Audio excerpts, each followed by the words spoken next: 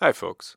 In this bonus episode, we teamed up with a really awesome podcast out in Manitoba called Grain on the Brain. You should check them out at the Pivot and Grow website. Before we jump into this episode about a $300 million investment into climate-friendly agriculture, I have a small favor to ask. We're trying to assess the impact of rural roots to climate solutions, and we need to hear from you to do it. If you go to the website, so www.rr2cs.ca, and you scroll halfway down our homepage, you'll see what looks like a photo slideshow there. One of the slides has a link to the impact survey. So click on the button, and it takes about 15, maybe 10 minutes to fill out the Rural Roots to Climate Solutions impact survey. It would mean a lot to us if you could do this. So please let us know what you think about what we're doing out here in Alberta, empowering farmers and ranchers with climate solutions.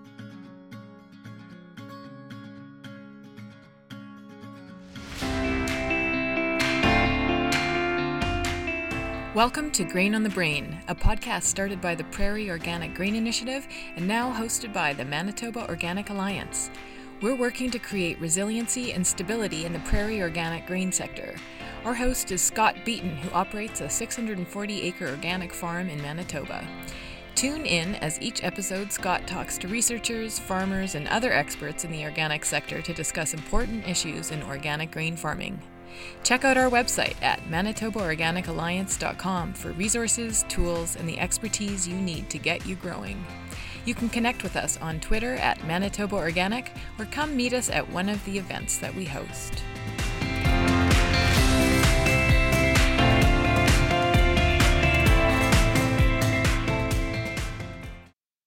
Today we have a collaborative podcast episode with Grain on the Brain and the Rural Roots for Climate Solutions. We're both members of Farmers for Climate Solutions. Rural Roots was one of the founding members, and the Manitoba Organic Alliance has just recently joined.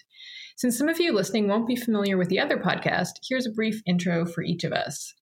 I'm Karen Clausen, and I'm the producer of Grain on the Brain podcast. It started out as a joint initiative from all the organic organizations across the prairies. Our podcast is made for organic grain farmers and anyone else who's interested in applying organic, agroecological, or regenerative farming practices on their farm. All right, over to you, Derek. Hi, my name is Derek Leahy. I'm the host of the Rural Roots to Climate Solutions podcast. We're based out in Alberta. Our podcast is all about the farm solutions that are good for the farm and good for the climate. Karen, could you please state your name, where you live, and what you do for Farmers for Climate Solutions? My name is Karen Ross. I'm the director of Farmers for Climate Solutions. I'm based here in the Laurentians in Quebec, halfway between Ottawa and Montreal. Could you just tell us a little bit about Farmers for Climate Solutions, like what it is, who's involved, any notable successes to date? Yeah, so Farmers for Climate Solutions is a farmer-led coalition across Canada. It's led by farmers who know that agriculture can be part of Canada's climate solution. And we're particularly interested in working with the federal government to advance policies that help our sector reduce emissions and build resilience. So we represent all types, scales, and regions of production from coast to coast. Our membership is comprised of 20 member organizations at this point, and together we represent well over 20,000 farmers across Canada.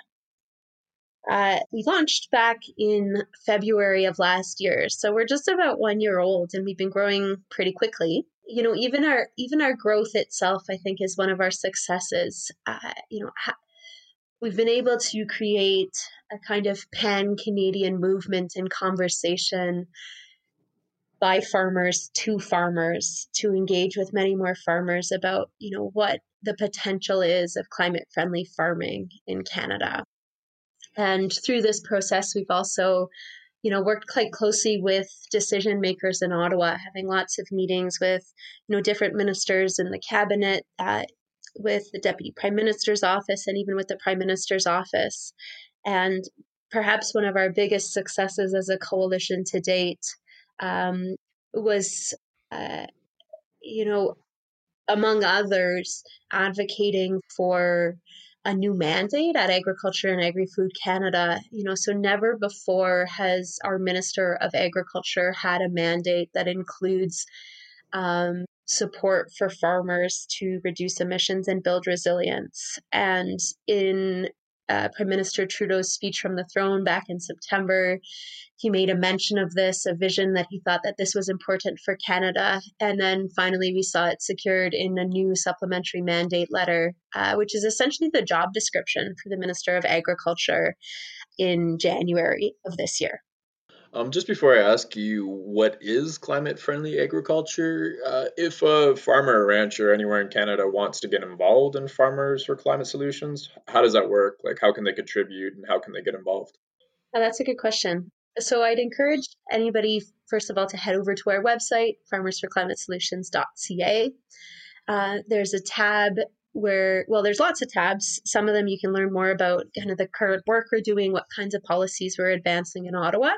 We'd love to hear your feedback. So you can also take action, kind of join our movement as well. So we have a pledge you can sign.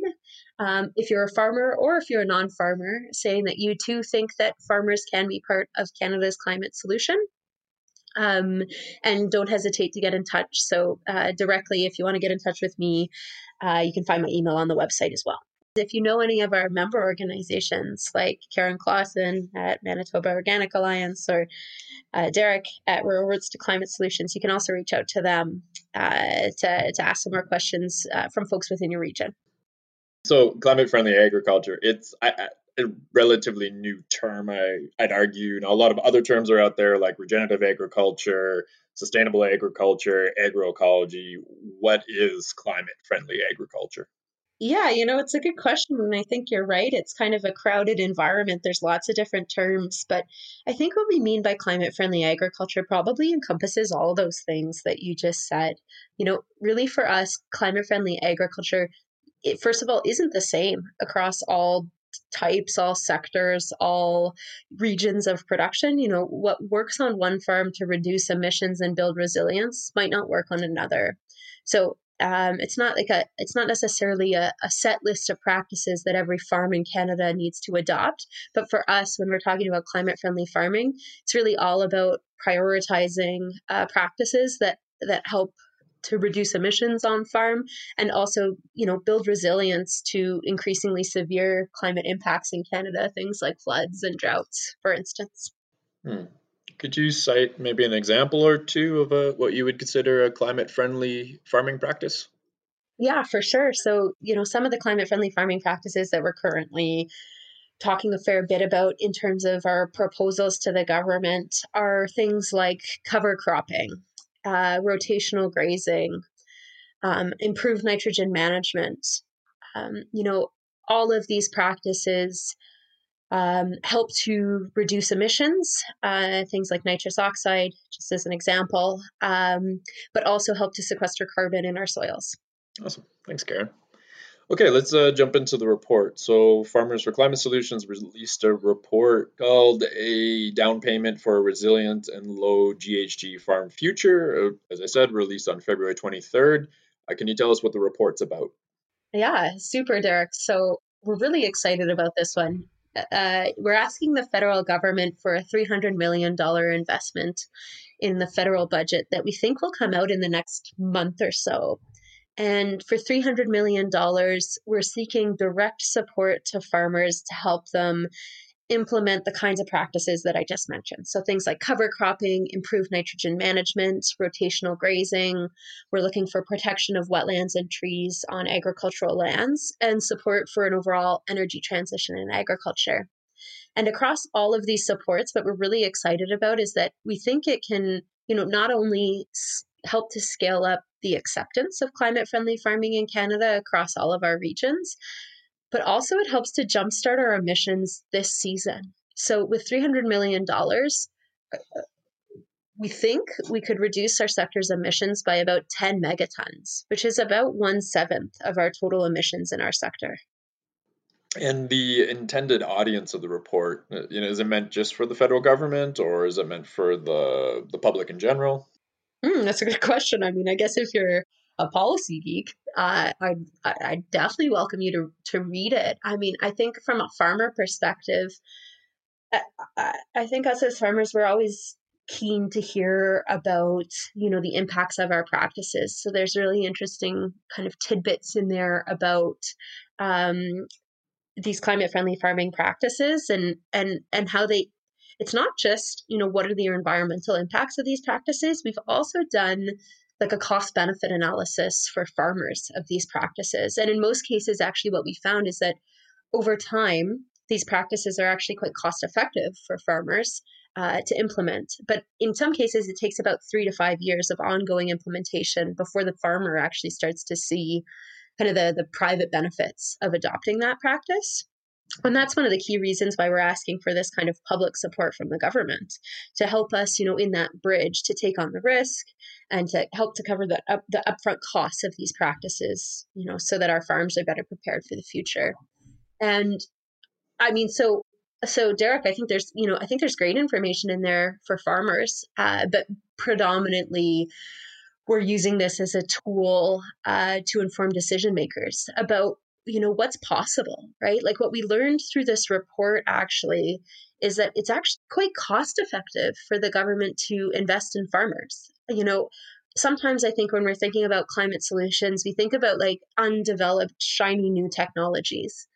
But that's really not the case with what we're proposing in this report. It's rather, practices that some farmers are already implementing across Canada. And what we're saying is that this kind of support would help to scale them up. And I mean, we didn't know we would find this, but what we found out is that, when we're talking about dollars spent per ton of emission reduced, it's actually quite cheap. So we're talking, about $8 a ton all the way to $80 a ton, which is, much more affordable than some of the other kind of carbon capture technologies that we're hearing about these days too. Interesting. With the numbers in the report, so it's a $300 million ask or investment into programs and policies that support climate-friendly agriculture for a reduction of 10 megatons, which like all sounds great to me. I'm just curious, and maybe it's not a fair question to ask either, but like, why not more money? Why not less money? Why not a bigger reduction? Like, I'm just wondering where the numbers came from or what they're based on. Yeah, that's a really good question, and the government's been asking us the same question too. Okay. You know what? Like ag policy in Canada almost always goes through the agricultural policy frameworks. So, I'm sure your listeners know about this too, but just quickly, these are those big 5-year, $3 billion frameworks. We're in one right now. The next one will come out in 2023. And that's where almost all of our agricultural policy and programs, all the funding is delivered through. So almost never do we see an investment in agriculture through the federal budget. So in order to come up with that $300 million number, what we did was we did an assessment of the past 25 years of federal budgets to figure out, what's the precedent here? And what we found was like a few occasions in which about $100 to $200 million was invested in a federal budget into something food or agriculture related, not at all related to climate or environment. And 300 million is, we're being ambitious. It's of course bigger than that. And we kind of thought that was the sweet spot though, because, the other part that we did was we looked around the world to figure out, is Canada leading in terms of investments on a per acre basis in climate friendly farming for farmers? And what we realized is really no. Yeah. So, Canada invests about 70 cents an acre to support farmers and our sector to advance climate-friendly agriculture, whereas in the U.S. they invest about 13 times more per acre, and in the European countries they're investing about 73 times more. So we're not at all saying that this $300 million will help us close that gap entirely to our other kind of international competitors and international markets, but we landed on a number that was a little higher than what we've seen in past federal budgets in agriculture, just to really put the emphasis on the need to scale up support for farmers now. Hmm. Nice. That's actually one thing that really surprised me when you guys broke down like what each country was spending on, like I think it was specifically like agro environmental initiatives. Like That's it. Yeah. I'd assume, yeah, the European Union's way ahead of us because they usually are with like climate and environmental things. But then I was surprised that we were spending less than the U.S., especially after the that thing they had over the last 4 years with that guy who was punished. Yeah. Uh, Dude, that's it. And I yeah. mean, you've seen Biden come in hard and fast, right? Like he's Mm. already talking about climate funding in agriculture. Uh, so I wonder how that's going to change. I think that's a really good point, Derek.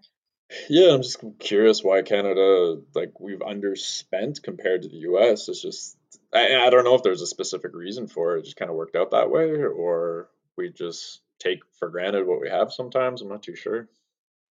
One thing I would like to know is, like, how do you find the report's been received?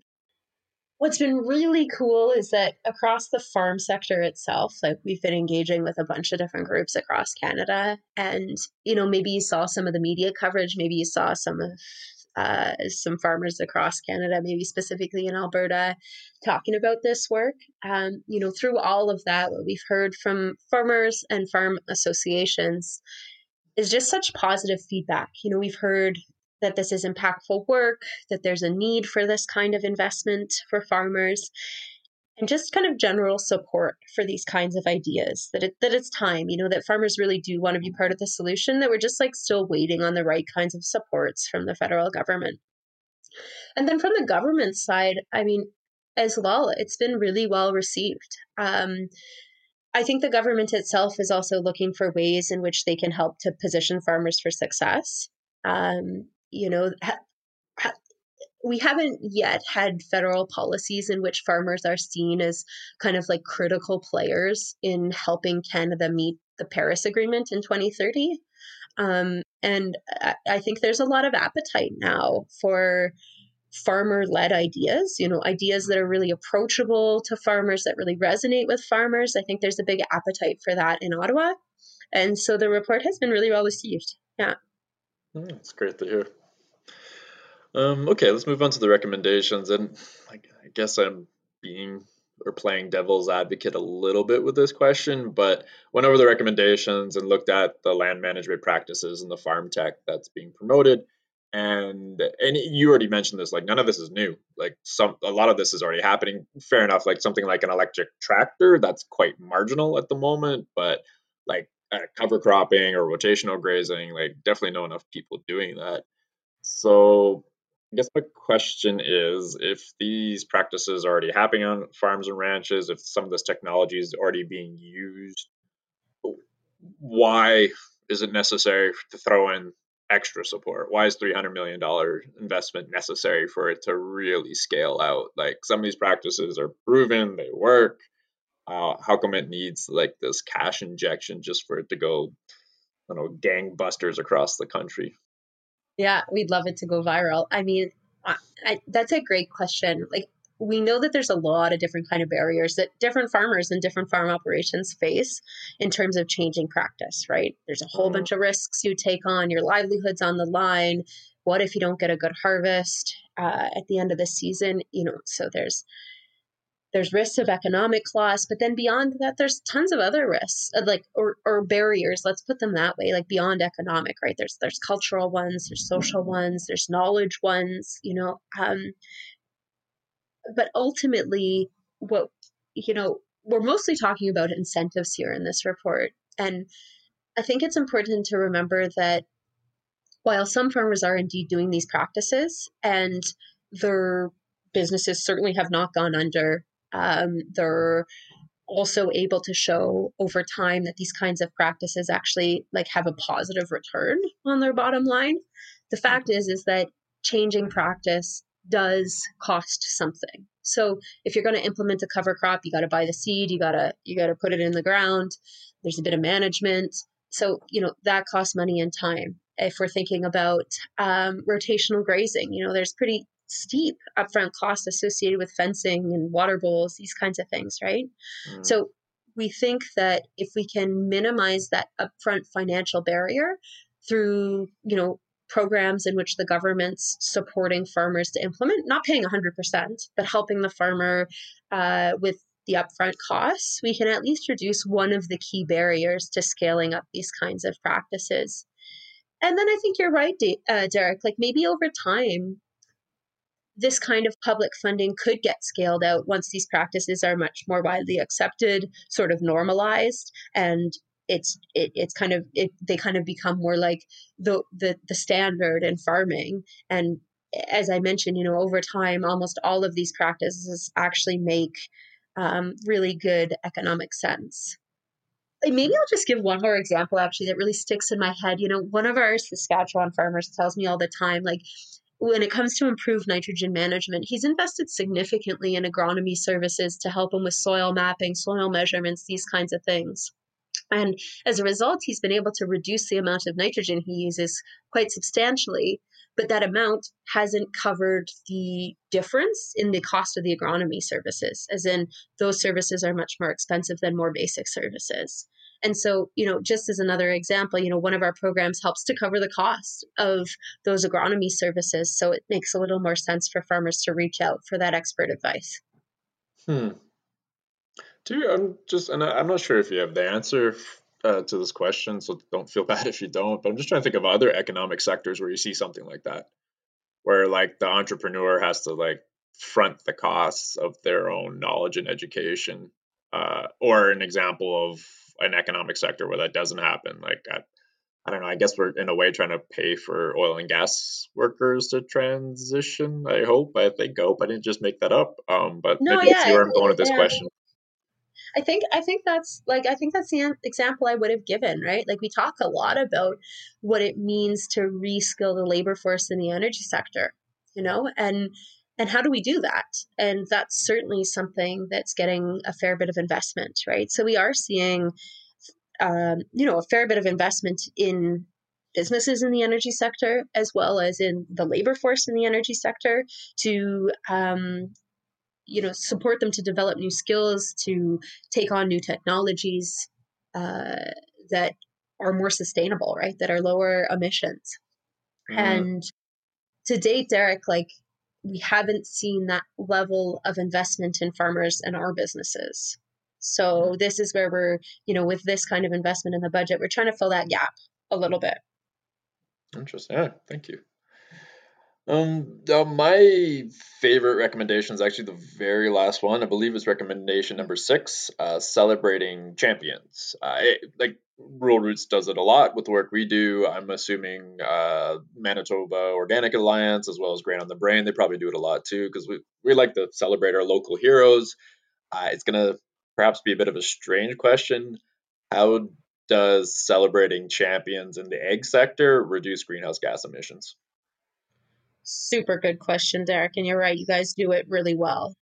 Listen, I mean, I'm sure you say this a lot too. Like, what we understand is that farmers learn best from other farmers, and not just other farmers, but farmers that look like them, farmers that operate businesses that are like their own, And if we look over the fence post and we see a neighbor doing something different, let's say planting cover crops.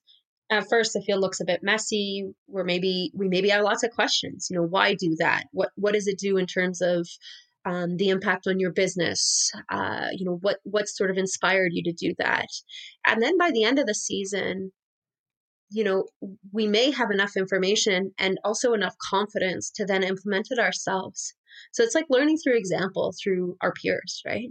And this program, Celebrating Climate Champions, is all about doing that. So, let's reward the early innovators in our sector. So let's reward what we're calling climate champions, farmers who are already implementing some of these practices. We're thinking about then, it's not just about rewarding them, right? It's about sharing their stories. So we'd love the program to offer, opportunities for that farmer to measure impact. then like on their farm, but also to then story tell about it, right? To share their story as big as they can. So we want to like wrap them up in these big communication campaigns. So, even if it's not your neighbor who's the climate champion doing it, you can learn about other farmers who look like you, run operations like you, who, are doing something maybe a little differently than what you're doing. And you can get the information you need to sort of inspire your own change on your farm. And how does it reduce emissions, Derek? Well, probably not in the first season, right? But I think it's that ripple effect, like the kind of confidence it builds in farmers to then feel like we too can take that risk of changing our own practice. I think that is really what's going to transform the sector over time, where it's sort of a new normal in a climate changing world. I don't think you're right. I've probably said this on our podcast too often, but you really can't underestimate the power of a good story. Yeah. Oh, yeah. And there was one guy up in Peace Country, so northern Alberta.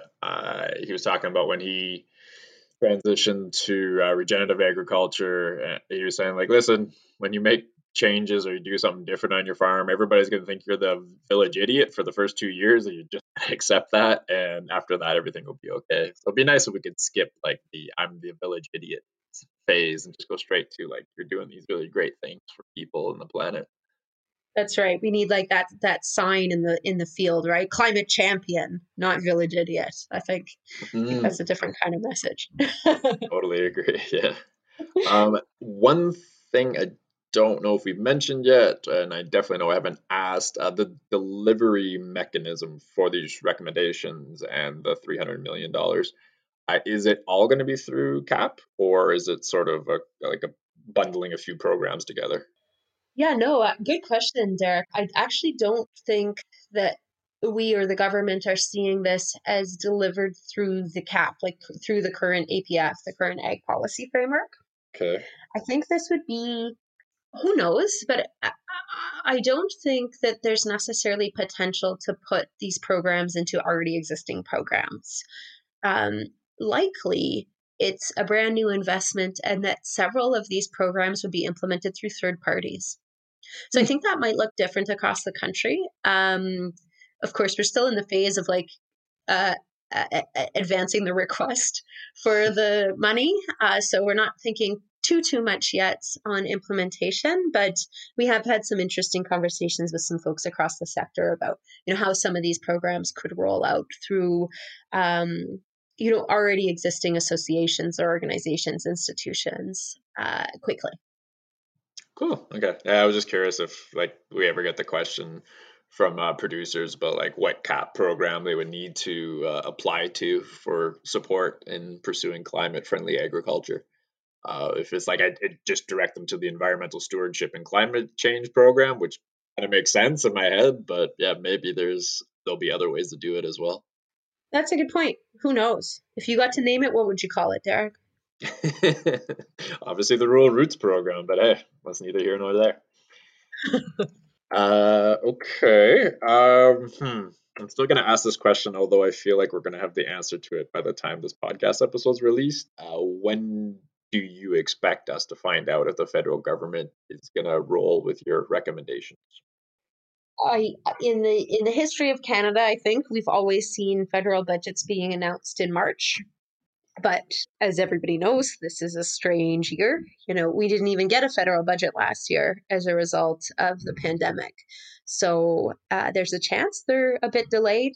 But we can maybe anticipate hearing about the budget at the end of March or maybe around mid-April, something like that. Okay.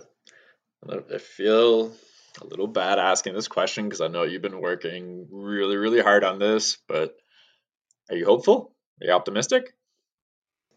No, I am feeling optimistic, Derek. And I think we should, as I say, like, I think the farmer-led ideas are really resonating in Ottawa. As I say, it's getting a fair bit of traction across the sector. There's no reason to not be hopeful. And I think we have to be hopeful in this kind of work. Otherwise, it's just overwhelming. So cross your fingers for us too, Derek, okay? Doing it. And my toes. Good. Okay. Now, like you've been working in this policy world for a decent amount of time, and I thought it might be a good question to ask. Why does climate policy and agriculture need to be more, or need to be about more than just reducing greenhouse gas emissions? Mitigating emissions is so key, like especially for farmers, right? Our sector is really very much on the front lines of increasingly severe farm impacts. Like in 2018, we lost $2 billion in farm damages as a result of severe floods and droughts directly linked to climate impacts. So, um, you know, there's a role for all of us to play in reducing emissions, and farmers in some ways have a big stake in that because, as I say, climate impacts are making it harder and harder to produce livelihoods on the land and reliable harvests year after year. But the other side of that is building resilience, right? So severe droughts, floods, these pests, different kinds of pest problems, these kinds of things are impacting us now already, and they're going to continue to impact our farms until we can get emissions more under control. What I love about the kinds of proposals we're advancing these days, Derek, is that in a big way, it's not all about reducing emissions. All of these practices have significant other co-benefits. When it comes to water management and water quality and biodiversity, soil health, all really important things that farmers can provide as really awesome stewards of the land. So I think that's it. Climate policy shouldn't just be so narrowly focused on reducing emissions. Well, that needs to be obviously like a key objective. Some farmers may kind of buy into these practices a bit more because of those other benefits that I talked about too. Hmm. Do you find that's what makes the agriculture sector unique? Because like I bring this up in presentations that with most economic sectors, there seems to be like a straight up technology switch. So like we have electricity that's powered by fossil fuels. We just need to swap it over to renewable energy, and then done there. It's obviously not that simple, but I'm just simplifying for this. But then when I think of agriculture, is like you don't have that quick tech switch like that. Like just because agriculture is like connected to biodiversity, it's connected to obviously people's incomes. It's connected to health, nutrition, and in some cases culture too. So I'm just wondering if you find that kind of, and I'm not too sure if you've done work in other economic sectors, but if that's something that makes agriculture unique when it comes to climate policy, that it can't just be about reducing emissions. It needs to be about that and so many more things. Oh, totally. Totally. I think you're so right, Derek. And I mean, maybe just even to add to that, like if we don't build resilience, what does that mean for food security too? So, I mean, I Mm, think I think you're really onto something here. And I mean, I think another part of that conversation too is like the maybe the soil sequestration side too, right? There's a real kind of power in our soils and in our plants to even help our own sector, but also help the planet more broadly. So I think that's also kind of a neat side of agriculture is like when we're thinking about improved nitrogen management, for instance, like that is a lot about reducing nitrous oxide, which is 300 times more potent in terms of a greenhouse gas than carbon dioxide. mm, um, but it's also about improving nitrogen management. It means paying a bit more attention to the nitrogen available in your soil. How do we build that? How do we build soil health? And that has a direct relation to carbon in our soils too, and resilience building, water management, all those great things. So you're so right, Derek. It's like a complex web. I think we could put food and farming at the heart of everything in some ways. no, I totally agree. So you've been in your role as director of farmers for climate solutions for almost a year now, right? Let's just say about a year, yeah, something like that. Okay, cool. And you're doing an awesome job, and I do fear for your well-being sometimes because you're working so damn hard. But I am curious, what have you learned about agriculture producers in Canada through this work? Wow, good question. You could drill it down to Manitoba if you want, because technically this is going to be listened to by a lot of people in Manitoba. No, but listen, like like, don't you dare bucket farmers into one bucket, right? We're all so different. Farm operations are so different. Regions are so different. Scales, types, like that's perhaps one of the most important learnings is like when we're talking about climate solutions in other sectors, as you say, like maybe it's just about like, I don't know, moving to solar or wind, let's say, when it comes to energy, right? Mm. But in farming, that is so not the case. So, it's about having a suite of options that can resonate with all of that diversity, right? I think that's one important point that I've learned. I mean, another is, the kinds of barriers farmers face. Young and new entrants probably have additional barriers than other farmers. So I think there's like, again, it kind of speaks to the diversity within our sector and the need for different kinds of solutions and different kinds of policies, right? Like policies by their very nature sort of try to bucket people, right? We like, with one kind of blunt instrument, we try to encourage increased adoption, let's just say, for example, through one kind of mechanism. But it's never sort of one size fits all in agriculture. So I think that's like, it makes our work really challenging, but also, I mean, to me, speaks to the kind of amount of potential. And maybe really positively, like the other thing that I've learned is, like, I think climate change remains kind of quite a polarizing, or maybe I'll say climate change policy remains quite a kind of a polarizing component or element of our sector. But I'm realizing through our work is that, when we present, first, when our ideas are led by farmers and we engage with a whole bunch of farmers to come to them, what I'm realizing is that when we present solutions in ways that don't just make environmental sense, but also in ways that make economic sense for farmers, like it tends to resonate.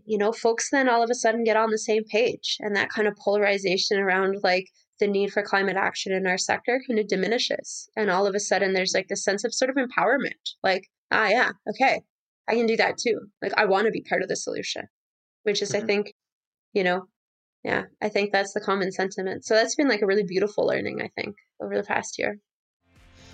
So simple too, eh? Just a slight tweak in how you talk about climate, and you can get so many more people on board.